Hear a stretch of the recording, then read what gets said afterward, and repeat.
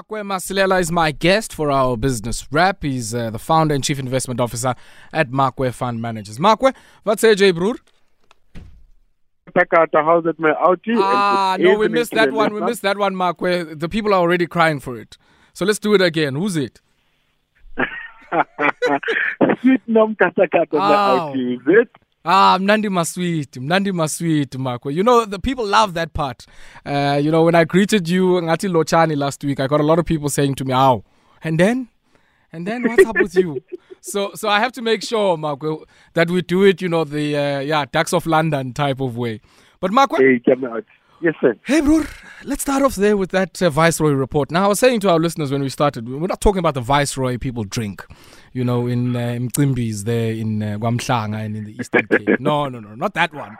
But Viceroy Research, and they're a short-selling research sort of unit. Some of their partners here, 3 of their partners, slapped 50 million rand for a false and misleading reports on Capitec. Now, I remember this report because it certainly did come after another report which the FSCA suggests was a bit more accurate into Steinhoff. Because if you get something false and the share price goes up and you know that you are in that position, then you'll make money. Or if maybe you're not in that position, maybe you have short sale, that stock, then you will make money if the share price goes down. Makwe, I think there would be a fine line here. I mean, how much of this wades into, I guess being a deterrent for more contrarian investors or contrarian analysts, people who take, a fundamentally, divergent view from, a prevailing view in the marketplace. And I guess the second part of that question is how do you prove that I go into that type of analysis with the intention of benefiting, like the profit share agreement that these guys arrived at with a short seller? So Makwe, yes, my conclusion can be wrong. Yeah. The question is not to be right with your conclusion, but the question here is you should demonstrate to us that decision or that conclusion was informed by this particular event. But yes, it might still be wrong.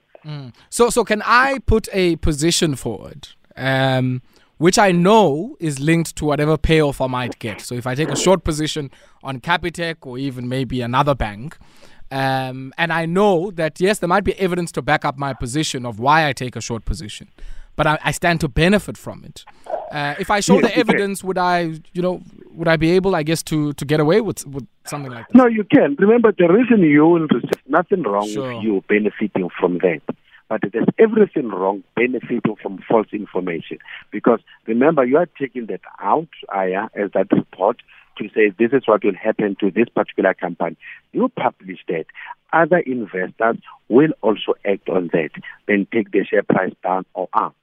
So there's nothing wrong, and that's the reason why we research companies, so that we can decide whether it's a buy or it's a sell. And our conclusions sometimes are wrong, sometimes are right, but at least if I demonstrate that, I'm not just being silly here, talking things that I cannot back up, and just like any other decision, you can have your facts wrong, and sometimes your conclusion can be right or wrong. It's okay. You always have buyers and sellers. Because the buyers believe in X, sellers believe in Y. And Makwe, I guess this is an example of somebody hacking the materiality of information in the markets. Information sometimes can move markets in different directions. And one of the things the FSCA is saying here is that these guys acted in a self-interested way based on information they should not have had. That's the part I don't understand. Remember, efficient markets is a market where you get information to be sent out to all people in the same way at the same time, so that the other party doesn't have advantage over the other party. And you are right, all these things get to be moved by information, whether it's company specific or whether it's economic or political or social, that will always move the market. Yeah. Makwe, let's pause here for a second, bro, and take a quick spot break. But when we come back, I want us to take a look at some of the other stories that have come through today, which I found interesting. One of those, is the Competition Tribunal's decision on Coca-Cola. And we do know, of course, the story we're talking about now about Viceroy will pick up again with Unathi Kamlana, the commissioner at the Financial Sector Conduct Authority. And he's going to be joining us for the second part of our business wrap. But Makwe, let's take this break and we'll continue with the Competition Tribunal and the Coca-Cola matter after this. Yeah, you tuned in to Metro FM Talk here on the mighty Metro. Now, the South African Broadcasting Corporation would like to warn the public to be vigilant following reports of imposters who are posing as the SABC's officials or agents to gain access to their homes. Now, suburbs have been targeted here, and suburbs we've been alerted to include Turfentine, South Hills, Linmeyer, and Oakdene. And the SABC wishes to inform the public that it has not appointed inspectors or officials for purposes of physical inspections of television sets from households. Any person that claims to be an SABC official or agent in order to gain access to a house or premises must be reported to the police, as they do not represent the South African Broadcasting Corporation. 22 minutes it is after 7 p.m. Makwe Masilela is my guest for the first part of our business wrap, Chief Investment Officer and founder at Makwe Fund Managers. And Makwe, what do you make of the story here coming out of Momentum? Some of the numbers there, showing, I guess, as we've continued to see for many insurers that play in the life space, that the impact of higher than usual deaths due to COVID-19 has certainly hammered their liability positions. What do you make of the numbers that have come through from Momentum? Some likes of the Sun Internationals, they had to go back to the shareholders by doing some rights issue. Yeah. We've seen some companies which are exposed to education, you are curious of this world. At some point, they had to go back and ask for money because those. When was the last time, Makwe?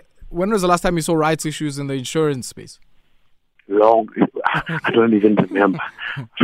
It's been long time. Hence, I'm saying, even with our banks as well, these guys are well capitalized, They meet all the requirements. But the problem here is, at this rate, if things don't improve, and we hope it doesn't happen, they have to go back, because you will need to make those, capital adequacy requirements. And maybe that is why, at some point when COVID started, the South African Reserve Bank recommended to the guys that please don't pay out dividends.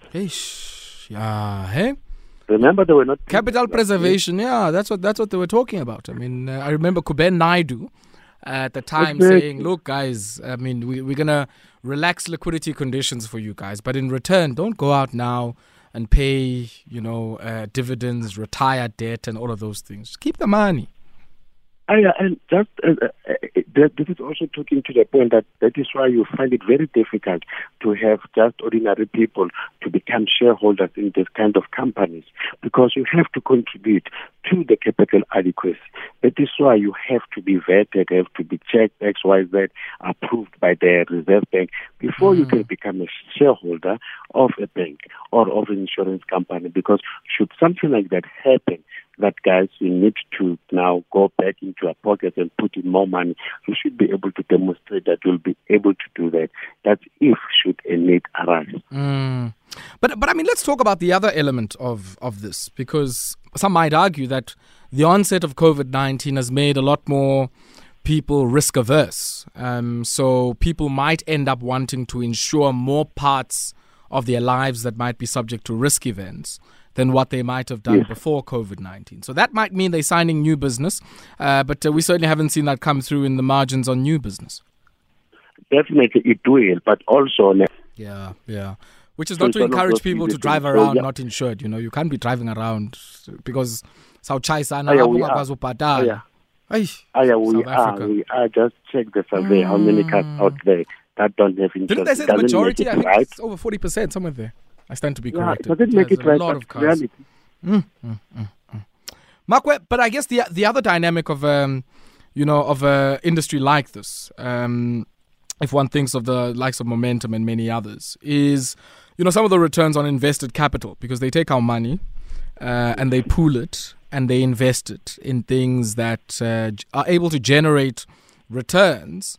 Because they know that they're not going to be paying consistently year on year the type of liabilities they've had to pay out during this particular moment. How have the capital markets performed, and how has that, I guess, shown up in the numbers of the returns on Momentum's invested capital? Very well. Yeah, it's one of those, Makwe, one of those. Now, let's shift our attention, I guess, to the bottling space. Coca-Cola, a lot has been happening there, I must add, over the last decade or so. From the consolidation of the bottling entities to then 2017 acquisition by the parent company of, the SAB Miller, the big brewer's stake in the local bottling business. And at the time, I mean, there were some, conditions to that particular acquisition. And one of those conditions was to make sure that merger-specific retrenchments are avoided and that at least, many of the people who might have been affected by this remain in work. And now Coca-Cola later then said, look, your sugar tax is hitting us hard. There's low demand in the economy. There's an increase in our cost structure. We have to lay people off if indeed we want to keep this business going. Or maybe I should say if we want to keep this business profitable, because people don't retrench just for survival. They retrench when they see profitability is not there. So that we're clear on that one. What do you make of how this has unfolded, even before we get to the tribunal, Makwe? And the monitoring role that the Comcom played in, saying after FAO had gone to them to say, hey, these guys have breached the terms of what we agreed on, and how they responded to this matter. I guess it's kind of sad, and it's a very difficult balancing act. Makwe, I always think, these issues are reflective of a crisis in demand. Coca-Cola wouldn't have issues around its raw material costs or even, what they call a weak economy, because they don't get to the nub of the issue, or even a sugar tax, if people had disposable incomes to spend on this particular product or whatever products these guys produce. So the bigger crisis, even if you took away the sugar tax, even if you resolved their raw material cost challenges, one of those being sugar, and I would think there are other sort of raw materials that contribute to those costs. Even if you resolve that, you would still be faced by the problem of effective demand in the economy. Not enough people have money or have disposable incomes that can be spent in a discretionary fashion to go and buy Coca-Cola or any of the other brands that these guys have. And I think that for me is the main challenge, that these guys are not going to reinvest in plant if we're not resolving the challenge of getting more discretionary income into the pockets of people so that they can go and spend that in a way that then, incentivizes more production and more employment. And for you to get to that, for me, I think that you need to meet X, Y, Z. This is how people should be paid. People should get a decent salary. And we don't just want people to get the jobs for the sake of getting jobs. But as you said, people need good, decent salary. And at the same time, the very same people who are getting a decent salary, they should also be productive, because that will also, in their come back and benefit the very same company that I'm paying you for 8 hours, and definitely you are giving me my 8 hours work, Then that way it's a win-win for everyone. And yes, you are right, that unfortunately for the investors, we just spoke about momentum, other than you've made profit, we're also looking, did you manage to increase my dividend or what? So shareholders continue to look for more dividends going forward. But the investors, what is my return on equity? Makwe, also the investors are so short-termist in their approach. I mean, we hear stories of people sitting on trillions in cash balances. They say they can't invest it because, their reading of expectations of profitability is not good enough. They don't see the landscape as being good enough. Then some of these reforms come and we're still not seeing this investment. I mean, I was speaking to the Statistician General yesterday. Gross fixed capital formation for the second quarter, minimal. Aside not from minimal aside from a few mines, buying new equipment to produce more in response to a good price environment. We're not seeing it in manufacturing. We're not seeing reinvestment in the financial sector there where you guys are, Makwe. So I don't know. What's happening? What's happening here? Okay. Yes, Makwe. Why will I invest in you? Because I can make good money. As simple as that. If I'm not going to make good money out of you, then I'm going to invest in jobs. Does that make right? Does it make it right? Yes, money-wise it makes right, but socially it's not right. So what are your barriers to profitability? When you sit in South Africa and you look at South Africa and you say, you know what, I would be investing here, but there are very immediate constraints. What are some of those? I mean, I think let's put aside maybe the energy issue. We know that one. That's the elephant in the room. What are the other ones? Unfortunately, it's labor. Because you need a flexible labor law. If I get involved in a situation, and yes, the guys on that need it, but it's labor. if I know that I'll be able, look what made China what it is today. Look, Vietnam is following China. It's just doing well because now that their labor is becoming more cheaper. Because remember, as we said, one of the most highest cost in a company is your wages and salaries. Yeah, these things. It doesn't make it right, but that is the reality. But you, as Mr. Government, it's your country. Set up the rules, set up the guidelines. If anyone wants to come here because we've got minerals, because we've got good opportunities, then they will work around those frameworks that you have set out. No, there should be rules. There should be rules that say, Makwe. That money has to go and earn a return anyway. You cannot forever sit with money on your balance sheet. For sure. Because you'll end up having a lazy balance sheet. You have to go out and look for opportunities to give us return. Makwe. Yeah, bro. Last one, maybe, before we let you go. I found the story fascinating. I mean, we're talking about labor now, in the context of South Africa. Some parts of the country, the province I come from, by the expanded definition, more than half of the working age population is out of work.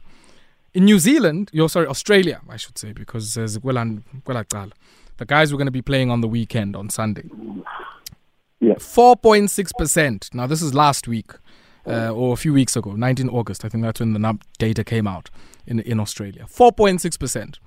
They've got a massive challenge now because it's, harvesting season for many of the winter crops in Australia.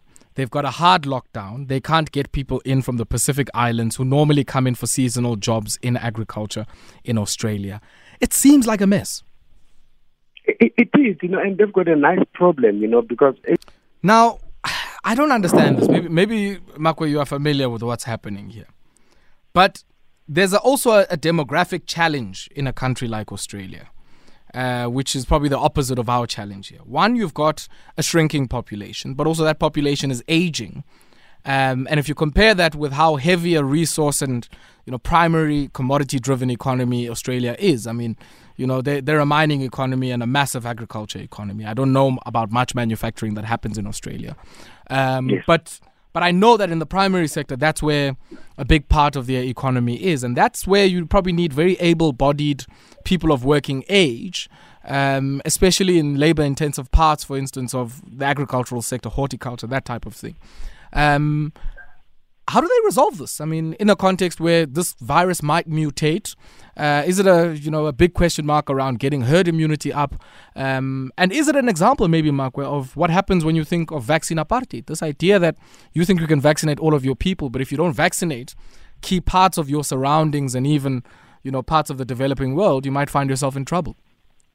I think it's a catch-22 because people still have the right to say we don't come work in our country, whether you give us nice incentives. Look what happened to Dubai when it was growing. We had so many people, working that side because they were getting nice pay. They were not even paid tax. All I'm saying is you have to find a way to attract people to come and work in your industries. And as you said, with mining and agriculture, driving the economy, then definitely they need young, able people with the right energy to be able to work those industries. So I think they just have to put out some incentives out there, even if COVID gets to come to an end at some point, which we hope it will, but you need to attract those kind of laborers. Yeah. Makwe? Let's leave it, Brewer. Let's leave it there. As always, a pleasure catching up with you, and thank you very much for coming through, man. Pleasure. Makwe Masilela, the Chief Investment Officer and Founder at Makwe Fund Managers, joining us for our business wrap. We take a brief break, and when we come back, Sotela Nochangi Saunati Kamlana is the Commissioner at the FSCA, and we're going to talk about Viceroy research.